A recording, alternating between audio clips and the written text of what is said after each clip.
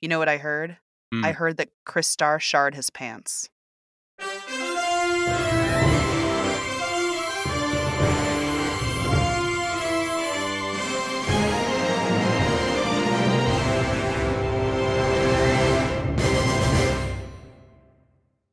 Hello. Welcome to 10 Cent Takes, the podcast where we uncover cubic zirconias in the rough, one issue at a time. My name is Mike Thompson, and as always, I am joined by my co host, the Molten Madam herself, Jessica Frazier. Oh, goodness. I'm pretty fiery. This is truth. How are you doing? Not as fiery as normal. No, I'm extra fiery. What am I talking about? Trying to lead us in. Trying to lead us in wrong. I mean, when are you not fiery? When are you not spicy? Oh, you know what? Valid point. Valid point. The purpose of this podcast is to study comic books in ways that are both fun and informative. We always like to look at their coolest, weirdest, and silliest moments, as well as examine how they are woven into the larger fabric of pop culture and history. If you are enjoying the show so far and you want to help us grow, it's always a huge help if you can rate or review us on Apple Podcasts, because that helps with discoverability. Today, we are talking about the saga of Crystar, Crystal Warrior, which is Marvel's 1980s fantasy comic that's largely been forgotten, but also had some surprising pop culture ripple effects. But before we start focusing on that, Jessica, what is one cool thing that you have read or watched lately? So I just started reading this comic that I found one issue of, but then I also found a volume of, and it's called The Fish Police. Oh, I have heard of this. I've never read it. It's Steve Moncuse. I don't know why I've got all this cop shit right now. I don't know what my deal is. Good lord, maybe that's just what's out. I mean, God. So it's by Steve Moncuse. It's IDW. Yeah, that was originally like a series from the 1980s, right? Very well may be. It just says in here that it's 2011. Yeah, I think they've continued it and reprinted some issues, but I'm not certain. Okay, well maybe we'll have to do a deeper dive into this one because it's like kind of wild. And it like starts off with like the main character is like going to like walk up a staircase. Like, mind you, they're fish and they're underwater. And like this thing is like, tell me why it was a good idea to put stairs for a fish. Like talking about the writers. And I was like, oh my God, this is so meta. So it starts off strong in that way. I'm extremely here for And it. it's like, yeah, it's like, who decided that da da da da da? And it's like, oh my lord. So, yeah, I mean, it's interesting. It's black and white, and the drawing is somewhat basic, but all of the characters are pretty recognizable, and it's a grayscale. Mm. So there is shadowing, and you know, the fish are wearing clothes, of course they are. Yeah, it's a wild time so far. I'm really not that far into it, but it's we may need to delve more into this I because would this love to is delve into definitely a this. wild ride. It's one of those things that I keep on seeing come up online, and Oh, like I see people talk about it every now and then. I'm like, I really want to look into that more. So I think this could be a lot of fun. You already have a copy. I volunteer you as tribute to cover this. ugh, yeah, no, that's not a problem. I'll just leave it out. Love it. Well, what about you? What are you reading, watching, listening to? Well, so we, for our last main episode, we interviewed Dan Chichester about his time working on the Hellraiser comics. And he mentioned how he was really proud about his Hellraiser versus Nightbreed Jihad crossover, like 2 issue series. And I found out that it is on Hoopla and it is part of the entire 400 plus page collection of the Nightbreed comics that were reprinted by Boom a while ago. So I am working my way through the Nightbreed omnibus or whatever it is. And the main series was originally adapting the movie that Clive Barker wrote. And it turns out that it's very different from the movie because it's based much more closely on his original script. So it's kind of cool. And then what I actually really like is, as we were reading through all the Hellraiser stuff, there is that whole thing about hell is basically the forces of order, and in the Jihad comic, it is the forces of order from the Cenobites versus the Nightbreed, who are the forces of chaos. And Dan actually described them as good chaos. And I'm only a little ways into it right now, but I think it's really kind of, first of all, it's fun because it's two very fun movie properties crossing over with each other in a way that works pretty well. But I also like the stance that order doesn't always have to be good. Like, that's usually the way that things are represented when they do that order and chaos in comics. Like Dr. Fate is a lord of order and, and the forces of chaos are always villains, et cetera, et cetera. But, Right. remember how in Volume 4 of the Sandman, Season of the Mists, how there were all those different forces vying for control of hell and trying to like get Morpheus to give it to them for whatever price they were willing to pay. And Yeah. and I loved how order was just a little cardboard box. And and then chaos was chaos. Chaos was this like little girl with a balloon who would morph between being this sweet little innocent thing and a terrifying monster. But I like it when people are like, no, order doesn't have to be good. Order doesn't mean good. Order can mean boring. It can mean very disciplinarian evil. There's a reason Yeah. that in D&D we have lawful and then good and then lawful and evil. Right. So anyway, thanks to Dan for pointing out that this is a fun comic to read, and yeah, check it out on Hoopla if that sounds like something you're into. Yeah, and check out our last episode. That was so fun. Yeah. Yeah, basically our best interview friend of the podcast, Dan Chichester. Yes. Welcome back anytime. Yeah. All right, shall we move on to the main topic of our episode? Oh, let's crush into it.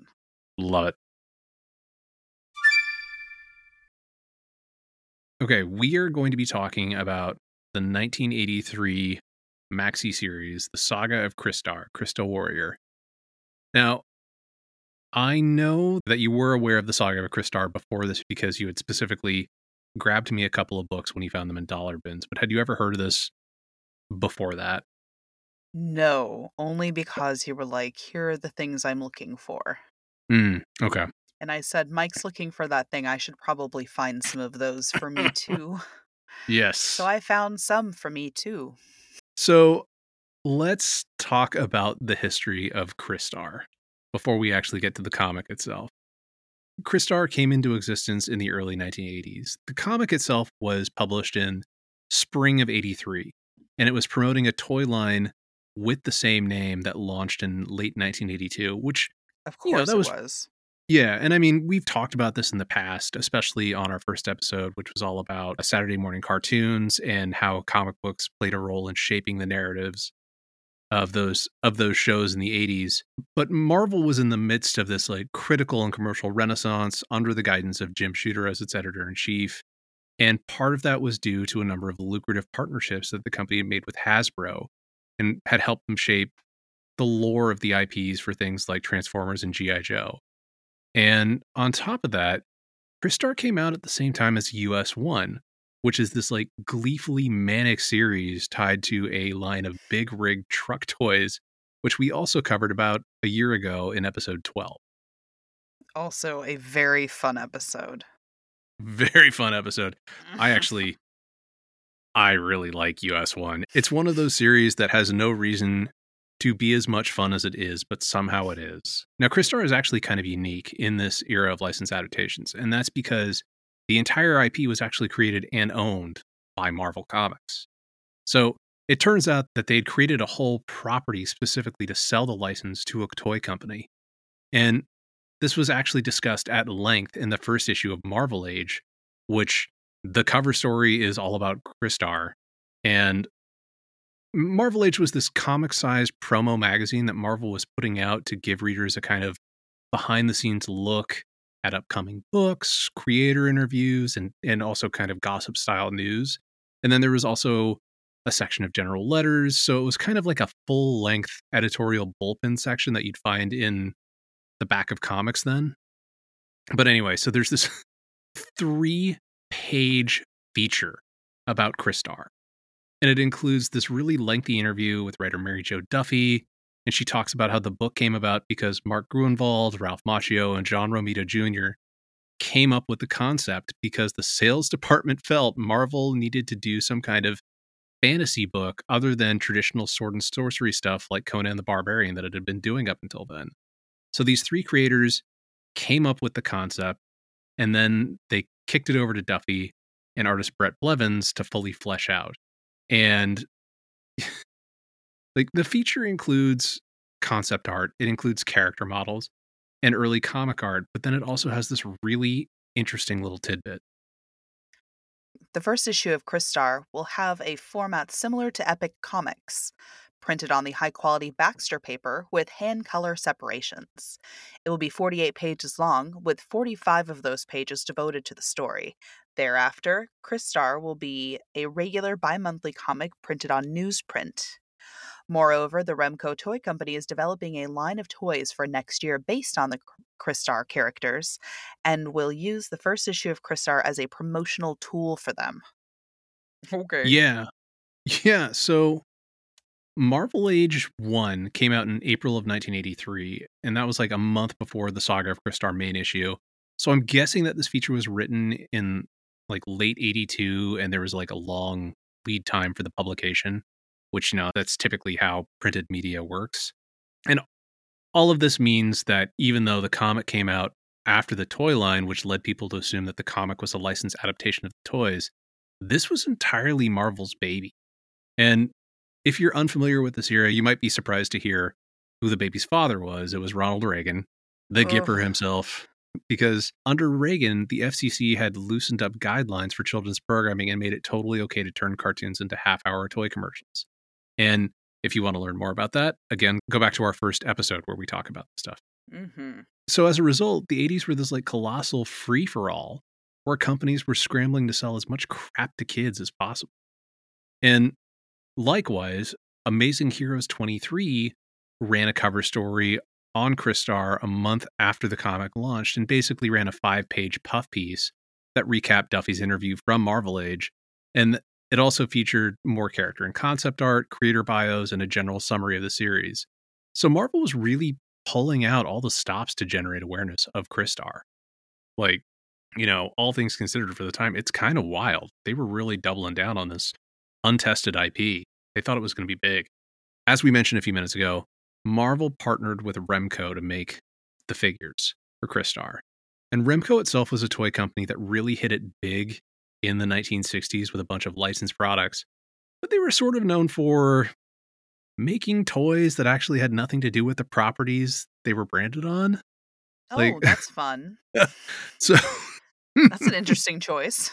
apparently one of the most infamous of these toys was a Star Trek helmet that I'm actually not going to describe it. I'm just going to have you look at this link, which Oh, has a picture.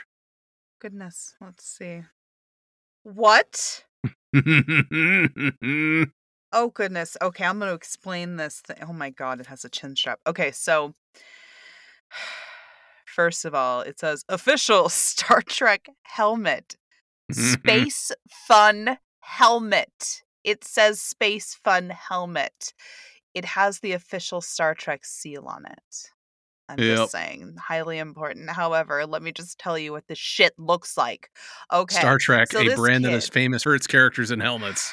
yeah, absolutely. Especially when they look like hard hats. So this thing looks like a hard hat that has a literal like police light stuck to the top of it. Like a singular like go-go gadget police light pops out of his head. That is what it looks like.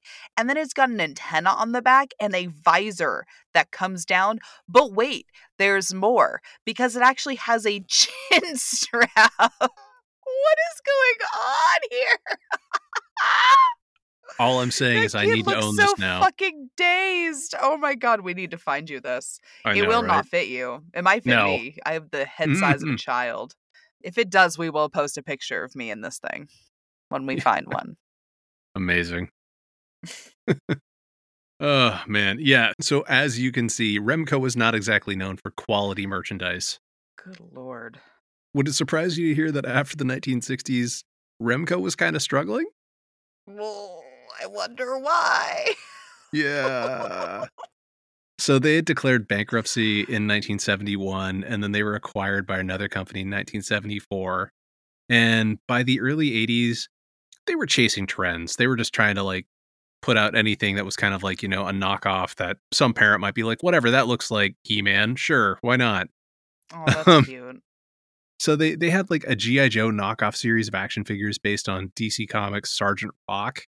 And then they imitated He-Man and the Masters of the Universe with a line of action figures that was based off of DC Comics series Warlord, which also I really want because Warlord is fucking rad and we're going to have to talk about him at some point. You're on. And then there was also a similar group of He-Man-esque action figures based on the Arnold Schwarzenegger Conan the Barbarian movie. So Marvel coming to them to have an original line of action figures that had the potential to blow up and, become the next G.I. Joe or the next He-Man probably seemed like a huge opportunity for them. Oh, I'm sure. So I found, I think, the only commercial that they ever cut for Crystar Toys. Oh. Are you ready for this? Fuck. I'm not Okay. sure, but maybe. Saga of Crystar, a fantasy world of crystal warriors, demons, and wizards. Good wizards like Ogeody, evil wizards like Zardef, and underworld demons like Moltar. You captured Ogeody! Each figure with a crystal prism that makes everything look like this. Goodness and right, evil and might, the winner is up to you! The Saga of Crystar collection. Each figure sold separately. Oh my gosh, they come with accessories, you guys! Oh, Lord. Yeah. What was your reaction to that ad? Oh my gosh. Oh my gosh. It was very catchy. Like, I did like, okay, so y'all, there was this part where somebody like, it was so obvious too. Like, it shows the action figure underneath like this very artificial looking like rock shelf. And then like just a hand sweeps a bunch of rocks over it and like zooms in on him really fast. Well, and the other thing is that during this era, they were putting out commercials that had like fully built sets for the toys. So it was like, it was very Oh, is that stylized. what And that it was well, very stylized, yeah. this was not that. That's the thing. Is like it's like two kids No? playing in the backyard of some, I don't know, Hollywood agent's house because it's like, Right. up on the hill you can see it. And but like I was wondering, I was like, "Wait, this was stylized?" Hold on. No, okay, good. no, I got no, worried. and like the bit where it's like it's showing them sliding down the zip line and all that, and you see the kid holding it, you're like, okay, fine. But Yeah.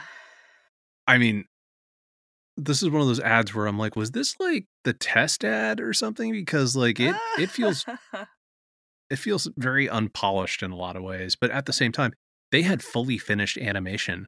Marvel had an animation division that at the time was working with Hasbro on like G.I. Joe. Like they like Mm. like we talked about this and again that Mhm, first episode mhm. Yep. where Marvel actually cut fully animated ads for the G.I. Joe comic book. And that was how Mhm. they got around like, the rules from the FCC where it was basically they could sit there and say, "Oh, we're advertising the comic book, but also there are these action figures." So, Right. you know, anyway, yeah, it's kind of wild. And also that prism bonus thing that comes with the action figure that, like, basically it's like a kaleidoscope that lets you, Kaleidoscope, yeah. it's like a kaleidoscope lens that just lets you kind of like view things through a prism fracture. I mean, talk about like, this was very clearly a low budget affair, both in terms of the toys Right. and the commercial itself. But yeah, I yeah. guess credit for rolling with the theme, you know? It's like they're like, "Gems, we can do gems." Like, yes, Oh, absolutely. there's rock demons. We're gonna have them in front of a 1970s rock wall. Like, all right. Yeah, Oh my gosh. They all have like weapons that like, I don't know. They don't really use all of those weapons that they had laying out. I was like, mm-mm. that's fine. Hearing someone speak the name Ogeody out loud I can feel That's my not how I soul said it leaving my in my body. brain. That's not how my I brain said it. No, I was saying, I was just like, oh, geode? I don't know. Okay. That's what I said too. Oh, good. Because I was like, first of all, God, these names. We were going to get to it. Yeah. So yeah, let's talk about the comic. Okay, Crystar ran for 11 issues total, but the final issue is double sized, so it's basically a 12-issue maxi series. The story was written by Mary Jo Duffy, who may sound familiar. She had been on a number of successful runs at Marvel, including Star Wars, Conan the Barbarian, Power Man, and Iron Fist, and she wrote Francis, Brother of the Universe, which we discussed in episode 7, where we looked at Marvel's early Christian comics. And the first few episodes were penciled by Brett Blevins, with Ron Frenz taking over for one issue before Ricardo Villamonte handled the rest of the series. Vince Colletta inked the first issue, while Danny Bulanati did the next one, and then Dan Simons took over after that. Bob Larkin did the first issue's cover, which honestly looks like a poster for this like epic fantasy movie. It's absolutely gorgeous. And then Dave Simons did issue 2, and then Michael Golden handled the cover art afterwards. And that's another name that might sound familiar because he handled a lot of the covers for US 1. And Mm-hmm. he has this really cool painterly style that just wasn't too common back then. And Andy Yanchus handled colors throughout the series, while Michael Higgins and Rick Parker lettered the first couple of issues before Janice Chiang took over for the rest of the series. So it sounds like they assigned some big names to the first issue just to kind of, make a big splashy impression, and then found a team that worked well together for the remainder of the series after kind of, having some folks fill in on the second issue. So yeah, now that we have that background out of the way, can you give a quick summary for the series? Because if we try to give a detailed one, we would be here all night. Oh, fuck. Yeah. I'm going to boil this shit down. So there is a crystal land. And in this crystal land, there are two twin brothers who are princes. And their parents are both dead. Sad orphan story. You know the What are their drill. names? We have Crystar and Moltar. And which here's the thing. Like the land is named like something that like is like Chris something, so it's Crystallium, like I believe. exactly. So it's like you clearly favor one of these children, the light-haired child, more than the other one since you basically named it after like the city. Mm-hmm. Like the other kid, you're like, I don't care, name him Moltar or something. What did you just spit? Like, did you hock a loogie? Did they wrote it down? Moltar. Oh, excuse you. I mean, you're It's not wrong. rough. It's rough. I'm like, well, the dude didn't stand a chance, right? No, Yes. and that's a whole thing in the Mary Jo Duffy interview from Marvel Age, where she's like, it's these two brothers who clearly love each other, but Crystara is like the fair-haired golden child who's like, Mhm. great at everything, and then Moltar is like trying to figure out who he can be because he's not as good as his brother. Right. It's like, all right. But the thing with that, like, yeah, that's fine. That's sad. It's sad to feel overshadowed by a sibling. But like the Speaking as the second least favorite child of a family, relatable. same. So it's fine. Neither of our parents listen to this, right? So No, I don't. why would Yeah, they? I hope Why would not. they? So silly. It'd be really awkward because My my folks are in town right now. Ooh. my parents like forget I have a podcast and my mom literally like they weren't home and so I like ended up doing a live stream podcast out of their house and they like sent a neighbor over while I was podcasting so it's like ding dong like fucking doorbell rings. I'm like, what is going on? And I look at my phone, which obviously was on silent because I was live streaming. And my mom's like, I sent the neighbor over to get a COVID test. I was like, no, you fucking didn't. Like, what the fuck? Like, excuse you? This is where it is. Oh, yeah, let me go root through your bathroom, get a fucking COVID test for your neighbor who's outside the door for some reason. Oh, well, I Thanks, figured, Mom. Mom, I told you that I live stream the same time every week. Yep. Least favorite children. It's great. Oh. So, anywho, so, you know, freaking Kristar's one-upping him all the time. Like, the first scene is literally them, like, wrestling, and Kristar's winning again, you know? And so Kristar's got the pretty bitch. And I say bitch because this lady is rude. She is a mean She is person. no, She's rude. she is I a don't like bad her. person. Like, you call her a bitch. I'm like, I'm not going to disagree. I normally wouldn't just outright, but she's a bad person, just generally. So, you know, they get a freaking delivery from Chaos in the form of Zardeth, and he's Mr. Chaos himself. And so, you know, he comes out swinging, and they try to fight him, but then Moltar's like, I don't know, like, this guy doesn't seem that bad, and he fucking jumps ship, like, immediately. Yeah. Immediately. Well, my favorite is, like, they talk about, like, how there was this, like, epic war between, like, Chaos and Order or something, and they're like, oh, it, like, claimed our parents' lives, blah, blah, blah. And then it's revealed, oh, like, you're part of, like, the destined second war between, and you're like, wait, what? Like, you were talking about it like it was 100 years ago, and then, okay, Right. whatever. Exactly. Yeah, it's awful. There's a whole issue is a flashback, and it's like, first, this is too much. Secondarily, like, why are you having to fill in all of this narrative? Yeah, so basically, the bad guys get turned into magma, the good guys get turned into crystal because glass or crystal is like, you know, I don't know, the epitome of order. I don't think that.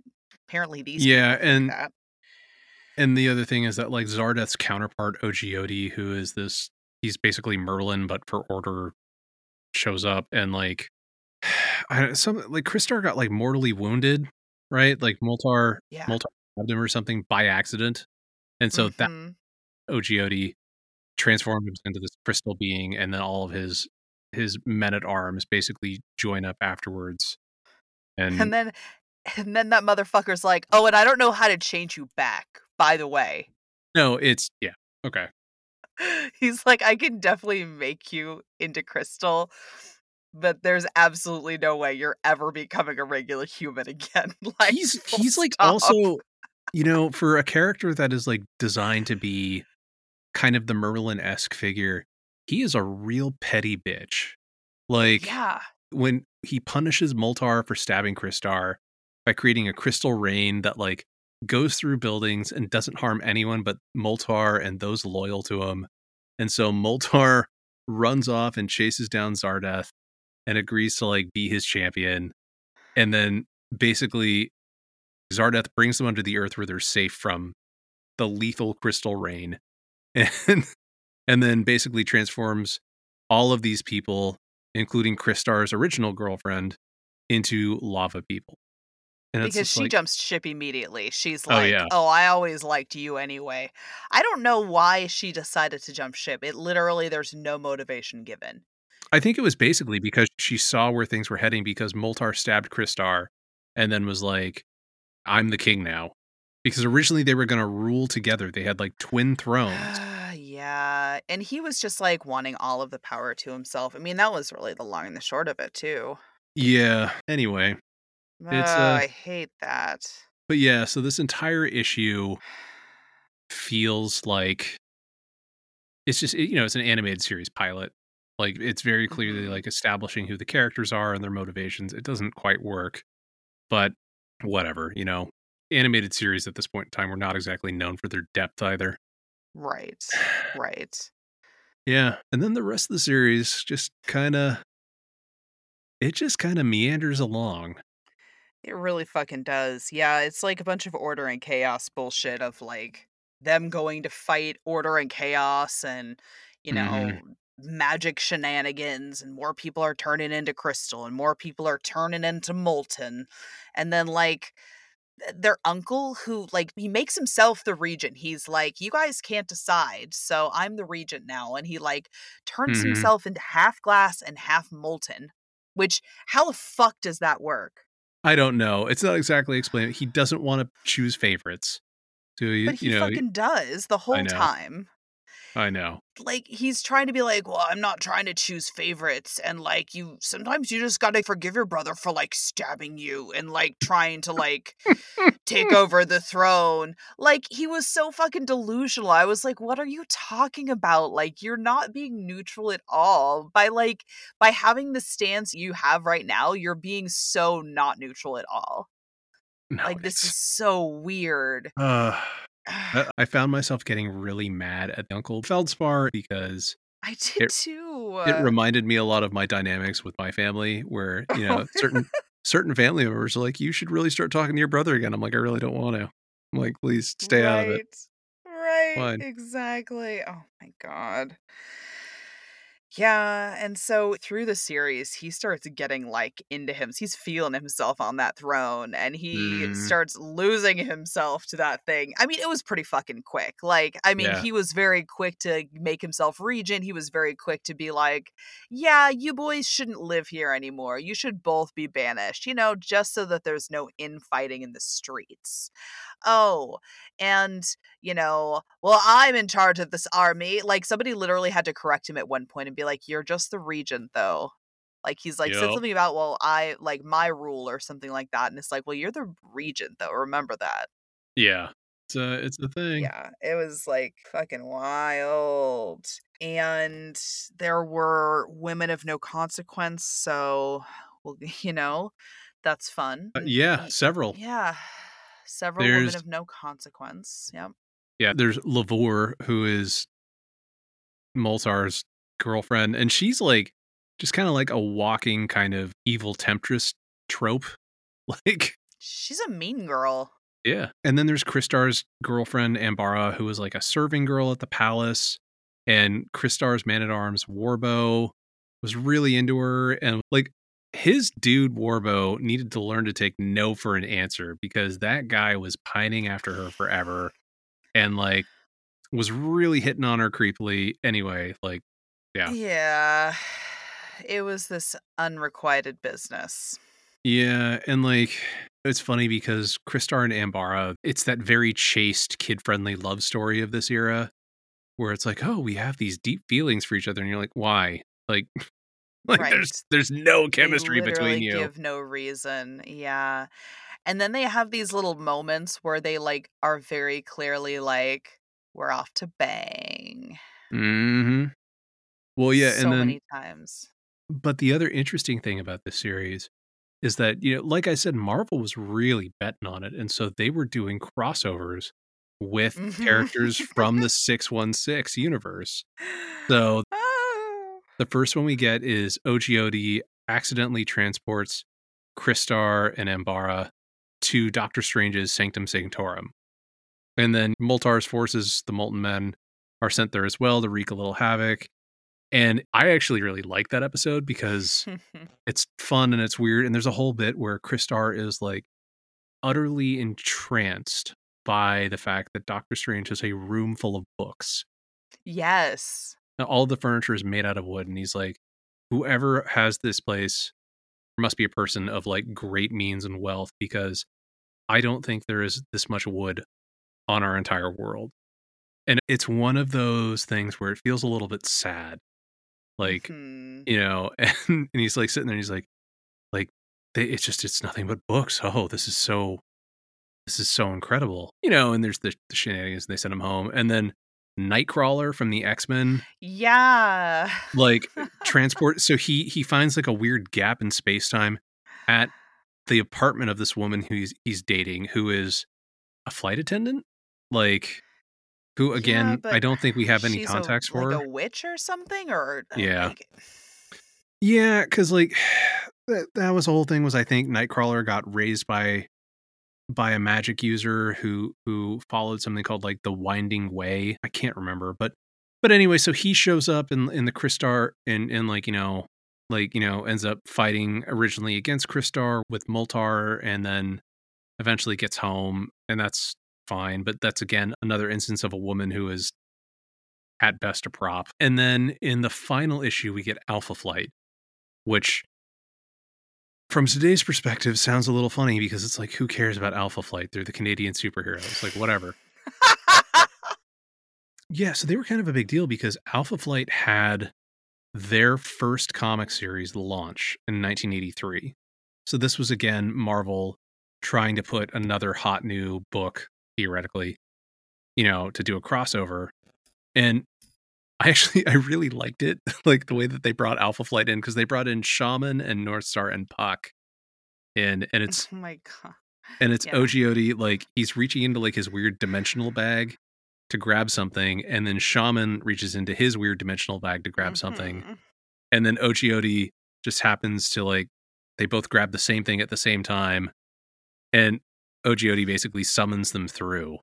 But it's this funny moment where they're both like tugging at this thing, and OGOD's hand is like coming out of Shaman's bag. And I loved it. It was very funny. And yeah, like, I don't know. It felt like, Alpha Flight shows up and then the series ends with this double-sized issue that doesn't actually Yeah. feel all that eventful. No, it doesn't. I mean, ultimately, yeah, Moltar just becomes not Molten, which, contrary to his name now, it seemed pretty fucking fitting when he was Molten. But nobody else got to turn from Crystal or Molten. Like, fucking, Homegirl was still Molten. Mm-hmm. I mean, it's like, okay. Yeah, and I mean, like, nothing really, I don't know, it felt very inconsequential. Yeah. And, like, the issue ends with, like, everybody gathered together and basically being like, yeah, hail Christar, like, he's great. And, yeah, all hail Christar, king of Crystalium. and and it's like, oh, okay. And, like, Right. Lavra's there too, like, and like she hasn't transformed, and Alpha Flight's still there. We don't ever see them fucking get home. Like, No, yeah. No, never. They just stay there. That's why we don't know. That's why we stopped hearing from them. That's why. although I did enjoy that Puck was hanging out with Kristar's uncle, who was like the same height as him. I thought that was very funny. Right. That is true. That was pretty funny. Yeah, but yeah, Oh. I mean, it's one of those series where I had a couple of issues when I was a kid, and one of them was that Doctor Strange issue, and I thought it was really kind of cool, and I always wanted to read more of it. And Mhm. then Yeah. reading through this, I was like, this did not deliver as much as I was hoping. No, and it certainly didn't age well either. Yeah, It did not pass the Bechdel test. no, God, no. The other thing is it reminded me, like, in certain ways, it felt like US1, where it's kind of like this weird sort of breezy storyline, but it's got so much exposition on every page. Oh my god. Like every page, almost half of the space is taken up by just these giant word balloons Mhm. delivering so much packed dialogue. And like your eyes kind of glaze over after a while because you're like, Yeah. I don't care. I don't need to hear Zardoth monologuing again in his stupid Oh fucking my hat. god. It's Like, awful. like It's he awful. he's got this weird like conical, like inverted conical hat, so it's like the flat top. There's no reason for it. And then originally he has two eye holes, but then Warbo put out his eye with like a crossbow, and Yeah. and so he only has one eye hole left, and it looks very strange. Like, I like the art, but we'll Yeah. talk about that in a minute. It wasn't great. I mean, there were a lot of issues. There was this whole part of an issue where they like the writers and the artists and the editors decided to like break the fourth wall and they're like drawing themselves in like hanging out with Chris Star. I Oh was like, yeah, what the fuck is the point of this? that was a thing that Marvel did called, it was like it's Assistant Editor Month or something like that. And so there's a number of issues where they do that. It's all very tongue in cheek, fourth wall breaking, and it does not work here. Like, it's really Not not at very good. all. Yeah, I was like, why is this here? This issue already feels very long. Feldspar, not a good leader. Not a Mm-mm. good leader. Like, the town's literally getting attacked and he has sent everybody away. You know, But also the yeah. princes, not good leaders. They don't delegate well. They're like, oh, there's a problem. Let's go take care of it. My guy, like, you have armies. Like, go have a fleet. Take care of it. Yeah, like you said, like the women in this comic are not characters. They don't pass the Bechdel test. They're basically there for Kristar and Ambara.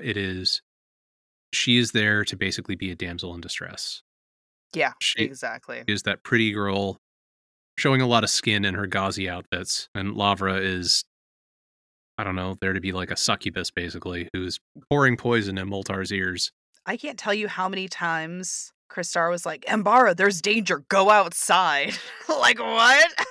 Like, oh, Ambara, there's danger again. Like, Yeah, yeah, it's not and good. then he, like, made her go off on her own, and then she, like, fucking got surrounded, and it's like, yeah, you idiot. And she, like, fucking couldn't take care of herself. It's like, oh, cool. Oh, cool.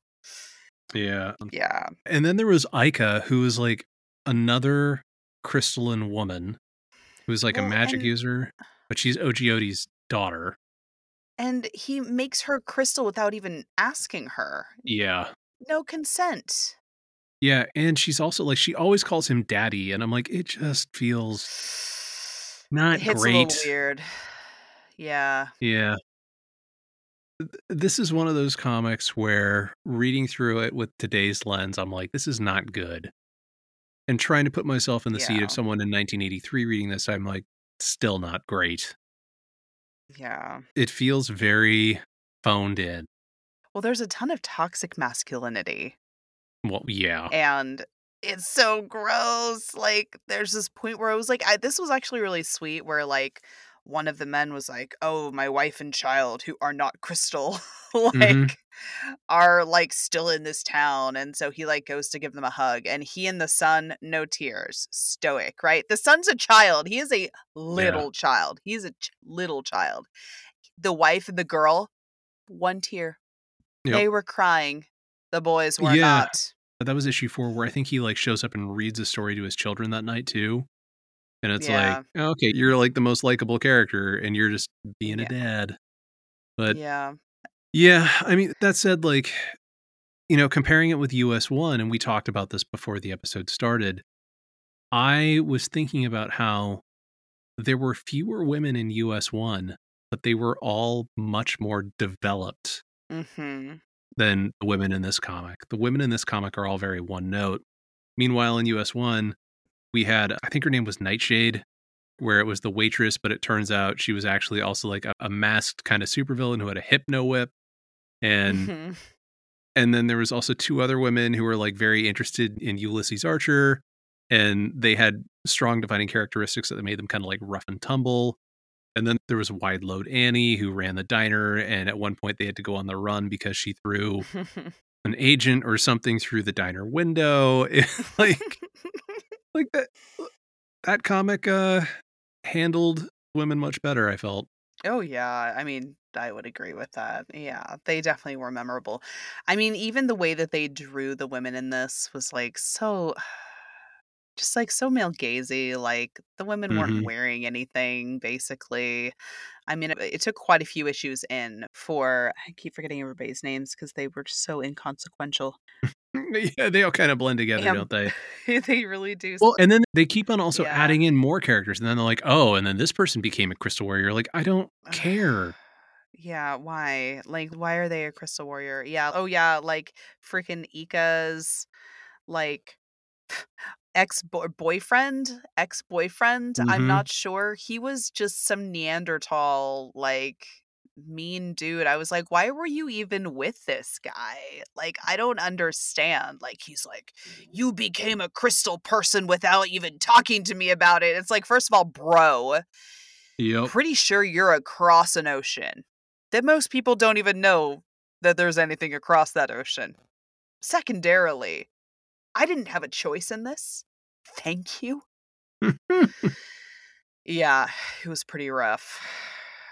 So, Yeah, but like that said, I will say I did actually really enjoy the art for the most part. It felt like yeah. a really cool kind of, you know, space fantasy kind of, you know, because it has that kind of John Carter of Mars sort of vibe where it's like, oh, we're on another world. Oh, there are these Mhm. sci-fi elements in the landscape. and in the architecture, but at the same time, it feels in terms of art style and clothing like kind of like something that you'd see from Conan as well. And you know, the pencils across the board are all really good. Like there was never Oh, a yeah. moment where I went, well, that was clearly phoned in. But there were times where I felt like I was reading. Okay, so remember how in the Dungeons and Dragons books that we read, the Dragonlance Chronicles, Mm-hmm. the first couple of issues with Thomas Yates artwork felt very static. Like while we were getting told a story and then we were getting the illustrated painterly scenes, it felt a Yeah. little bit like that, but with much more dynamic imagery because it was, you know, someone who clearly was like, you know, an accomplished comic penciler who knew how to make things much more dramatic. Mm. Okay, so here's where things get interesting. You know how like the best stories have a crazy plot twist? Yeah. Like the plot's about to take a serious twist. Oh, man. What do you know about Glenn Danzig? Maybe nothing? Maybe Okay. nothing. Okay. Glenn Danzig is primarily known as a musician, mainly in the punk and metal genres. And he founded the iconic horror band The Misfits before he went on to other groups. Oh. So this is the horror / Halloween connection for this episode because this episode is releasing in October. We had to incorporate something a little bit spooky. He's also extremely into comics, and we're going to talk about that. So in 1983, Danzig started working on a side project called Samhain, and he wound up disbanding the Misfits shortly afterwards, basically because he was getting frustrated with the other band members, and Samhain suddenly became his main focus. And then in 1987, Samhain changed its name to Danzig. In 1984, Samhain's first album, Initium, dropped, and I want you to check out the cover art. Okay. Oh. Okay, now I want you to look at the skull that's at the top of the Yeah. band name, okay? That looks familiar. Yeah, now take a look at the skull for Crystar number 8 on the cover and compare the two. Yeah, there it is on my least favorite cover. This arguably this and again, I don't like insulting artists, but the lady on this is real phoned in. Look at her feet. It actually, the cover itself reminds me of the old Dragon's Lair art with Dirk the Daring. Oh, And then Dirk the Daring's girlfriend, whose name I'm blanking on, kind of like had the same like long-legged features with like, again, a lot of thigh showing. So yeah, it turns out Danzig swiped the skull that Crystar and Ambara are on top from that cover, and he just started using it as early as 1984, and apparently he hasn't stopped because it's featured prominently in his shows. Like it's always in the background. He has it on everything. He's still using it. Like if you go to his official website, the skull is featured prominently on the site's background and header.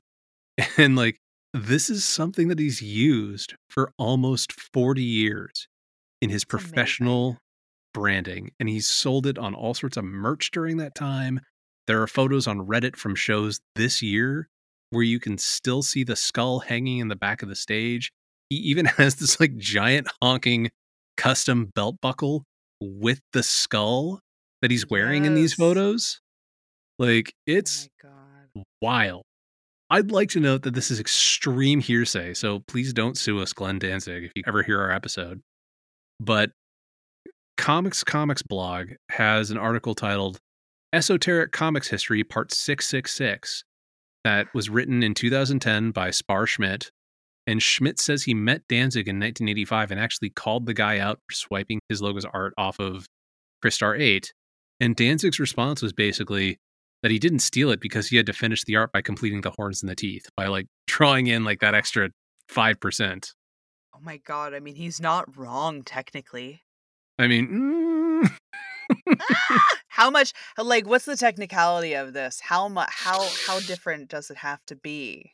I don't know, man. It feels real dicey. I mean, but like to be honest, that sounds like what Danzig does. The Misfits iconography used the visage of like this character called the Crimson Ghost, who is a villain from a 1946 film serial series.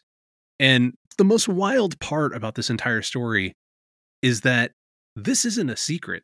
The Danzig skull and its connection to Crystar is sort of an industry legend that pops up from time to time, and it's been featured in prominent YouTube series and comics blogs. But it's also one of the stories where a lot of people haven't heard of it because they don't know much about Crystar. And Glenn Danzig is definitely not as big a musician as he used to be. If you look at his like discography, the sales numbers keep on dwindling after he had like platinum success in the 90s.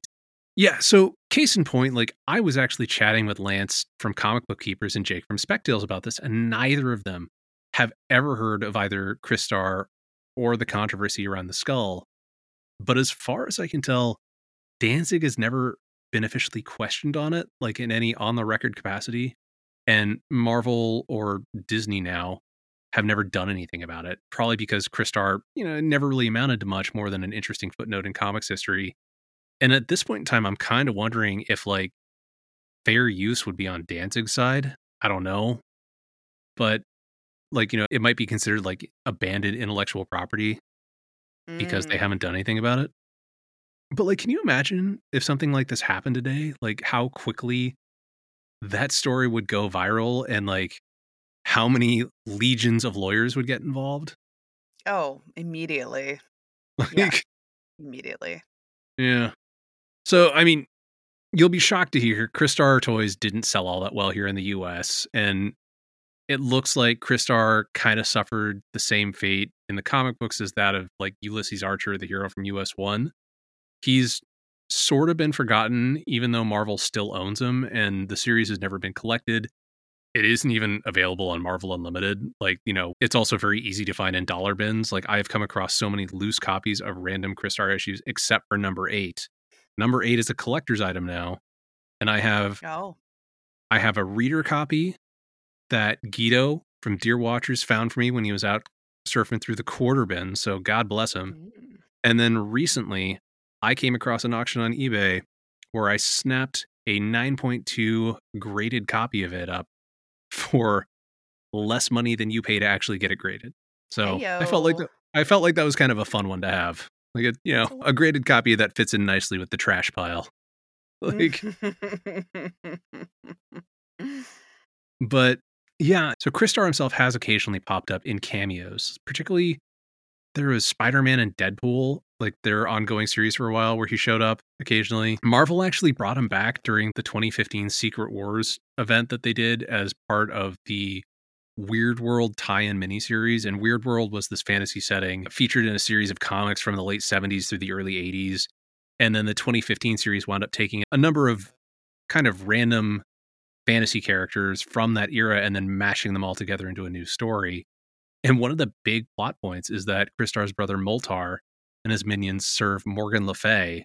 And then Crystar himself is a bag of like smashed crystals, but Warbo ends up like snagging that bag from the treasure room and escapes. And then Crystar is put back together and resurrected off screen and shows up to rescue the heroes. He's not. It's actually really fun. Absolutely not. I was reading through this series and I was shocked at how much I enjoyed it. This is what I wanted Crystar to be. It was weird and the art is beautiful and it's like oddly funny at times.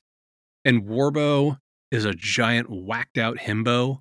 Like Warbo features a lot in the series. It's great. And they did a second volume of it, which was also really good. And the 3 main characters in the second volume of Weird World are all women.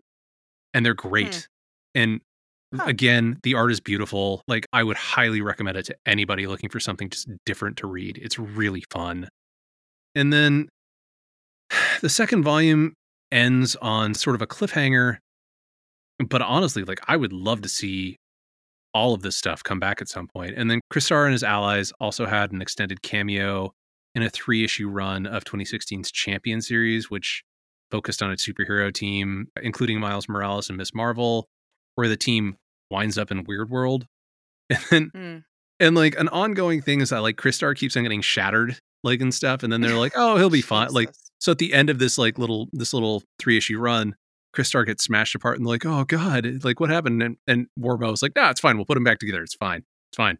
No problem. Oh my God. Just a Tuesday. Pretty much. But Oh yeah, my god. I mean, Marvel clearly still considers him worth using from time to time. But yeah, meanwhile, the toys have become kind of this cult collector's item, and they sell for a reasonable amount of cash on eBay. Like I was looking it up, and it's not Huh. uncommon to see the characters going for over $100. Yeah. So after all of this, I'm on pins and needles to hear your thoughts about the comic and its legacy. Oh my god. So they had some really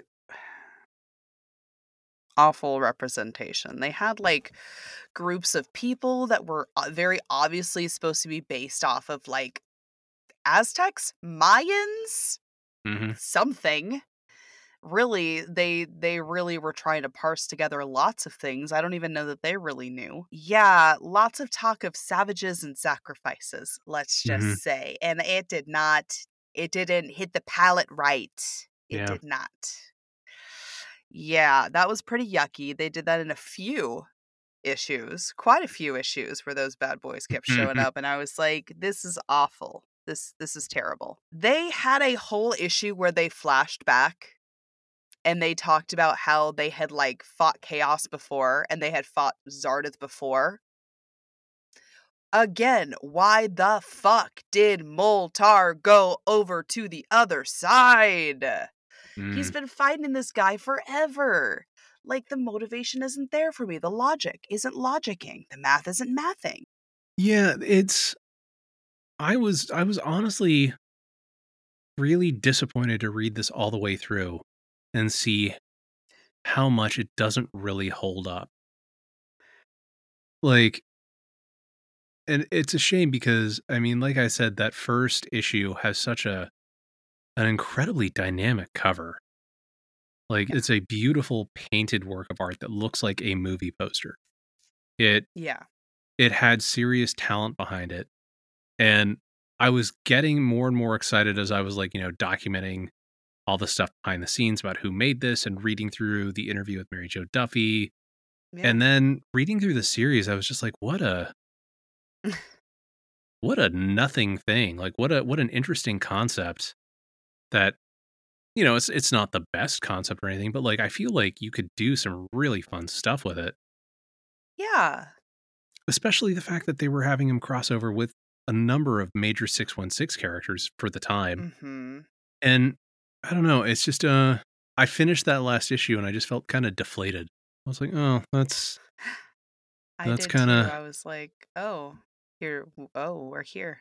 yeah." I was like, "All right, yeah." But I'm still surprised that Marvel hasn't put out, a digital collection of it or released a hardcover because the thing is that our generation, that grew up in the 80s and 90s is now the one with all the spending money, with all the disposable Yeah. income.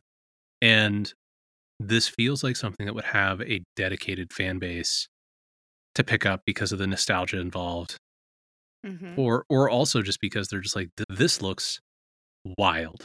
And it's just, man, I wanted something better. I was expecting something better. And unfortunately, it just didn't deliver on that. Things we did get. Dragons. We got Yes. dragons of all sizes. We got dragons sitting on people's heads. We got dragons you ride. We got dragons that could somehow withstand heated molten crotches. Not sure how that worked. Yeah. And we also got a number of problematic representations of women. So, yeah. Oh, nothing burgers of women. Good lord. Yeah. Yeah. All right. Well, that is the exhausted summary of Crystar. Like, I don't know if you could tell, but we both look so tired on the Whew. video. So I feel like we've cracked this crystal about as much as we can, But not that kind of crystal. but not that kind of crystal. So what do you say we head on over to Brain Wrinkles? Let's get the fuck out of here. All right. So we are at the part of the episode called Brain Wrinkles, which is when we discuss that one thing that is comics or comics adjacent that has just been rattling around our head for the last couple of days. Jessica, what is banging around in there? It's so funny that you brought this up a little bit earlier, but I've been thinking about order and chaos because it Mm, came up here, and it came up, again a couple of weeks ago when we had Dan on to talk about Hellraiser. And God, talk about two totally different vibes for like order and chaos. Yeah. Like, here it's like, oh, order are people made of glass. Yeah, okay, makes total sense. It's like in Hellraiser, it's like order is a gruesome thing. Mm-hmm. Order is a man with pins all in his head. Like Order is all about punishment. exactly. And that is, I mean, it's really the same vibe as what's your pleasure. Yeah. If you think about it, it's like it's just a different way to look at order and chaos. And we all compartmentalize things a little bit differently. Who's to say who's right on this? Like, order to some is chaos to others, and vice versa. Like, I got to tell you, like, I have the type of memory where if I set something down, I usually remember where I've set it down, but I see it in my brain where I've set it down. And that's how I see it, Mm-hmm. So if anybody comes around and fucks with my shit, I go back to the place where I saw that thing and the thing isn't there anymore. And I'm just like, Yeah. But that also means that I am a little cluttered, but I know where everything is. This is deeply relatable because when Sarah and I started dating, she came over to my place. My place didn't look like, it wasn't super messy or anything, but I had like piles of books everywhere in my apartment. And she was like, you know what's in every one of those piles, don't you? And I'm like, yeah, I totally do. And, it turns out that's not how I live now. I have to keep everything on a shelf. The the compromises that we make for our loved ones. I live alone. And I wouldn't have it any other way. Well, it's a small price to pay. Like, because I kind of am punching above my weight class with her. So No, you guys are great. I'm a solo chicken. I'm just like, I've solo roost up in here. Yeah, I mean, your only living partner is your dog. Yeah. Listen, Carl is enough. He's enough in this space. I live in a glorified trailer. There isn't room. There's no Yeah. room for you. Meanwhile, we just keep on accumulating dogs. Right? I think by the time this episode hits, our third dog will have joined the house. So Literally, the only reason I don't have another dog is because my house is so small. that's all right. We'll loan you Noodle. He's tiny. Noodle! Spoiler alert, everyone. We're getting a dachshund puppy named Noodle, Oh and my he's the runt of the God. litter. He's very cute. He's got lots of rolls around his ankles. Oh, you guys, this dog. Oh, you will want to squish his. He looks so soft. Don't worry, there will be lots of pictures. Oh my gosh. Oh my gosh. Well, that was really my brain wrinkle, was just thinking about the difference of, what it means, to be chaotic or to have order. Yeah. And it looks so different depending on who you're talking to, and in a Yeah. lot of different ways. Oh, it's a good one. I like it. Well, what's in the old noggin for you, sir? Unsurprisingly, I have been thinking about 90s trash comics. And my friend and I, the friend who sent me the issue of Poe, which we talked about in our last Dollar Bin Discoveries, we were talking about how during the height of the comics boom, there were a lot of issues that would be like, key issues. So it'd be like the first appearance of a new team or a new costume or something like that. And there would be multiple printings of these issues. And at the time when they were coming out, these second, these third, these fourth prints were not worth much. And these days, however, because, there weren't necessarily as many issues printed, they are suddenly highly valuable. Like, they are worth more money, sometimes like many times more money than the main key issue. It's just, it's something that I think is just kind of interesting. Because I was sent a copy of the first appearance of the new Fantastic Four, which is Ghost Rider, Spider-Man, the Hulk, and Wolverine. And it's this like little 3-issue thing. It's nothing big. But they did a second printing of it. And the second printing, it turns out, goes for way more money than the one that I have. And I was sitting there and laughing about it because I remember you could not give that issue away in that printing to my friends. They did not want it. None of us did. When I was a kid and that issue originally came out, it was like, the comic stores were like, oh, we have the second print if you want it. And we're all like, no, that's not the same. Oh my gosh. That's so funny. Yeah, it's just, there's no real point to this thought that I've just been letting kind of live rent free in my head for a couple of days. Other than it's just kind of interesting to note how trends change and what we assign value to changes as well. Yeah, I don't know. But Yeah. yeah, I don't know. That's probably a larger discussion that we need to have with Jake and Jesus. Yeah. And I mean, definitely nostalgia is a powerful driver. Well, yeah, so that is going to do it for this episode. Thank you, everyone, for once again coming down this very strange historical rabbit hole with us. We will be back next week with another Dollar Bin Discovery, and then 2 weeks after that, we will be covering something else that I don't think either of us even knows what it's going to be yet. But until then, take care of yourselves, and we will see you in the stacks. Thanks for listening to 10 Cent Takes. Accessibility is important to us, so text transcriptions of each of our published episodes can be found on our website. This episode was hosted by Jessica Frazier and Mike Thompson, written by Mike Thompson, and edited by Jessica Frazier. Our intro theme was written and performed by Jared Emerson Johnson of Bay Area Sound. Our credits and transition music is Pursuit of Life by Evan McDonald and was purchased with a standard license from Premium Beat. Our banner graphics were designed by Sarah Frank, who you can find at lookmomdraws.com.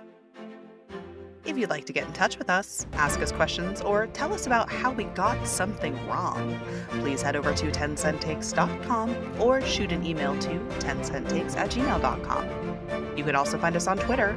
The official podcast account is 10 Cent Takes. Jessica is Jessica Witha, and Jessica spelled with a K, and Mike is Vansau, Vansau. If you'd like to support us, be sure to download, rate, and review wherever you listen. Stay safe out there. And support your local comic shop.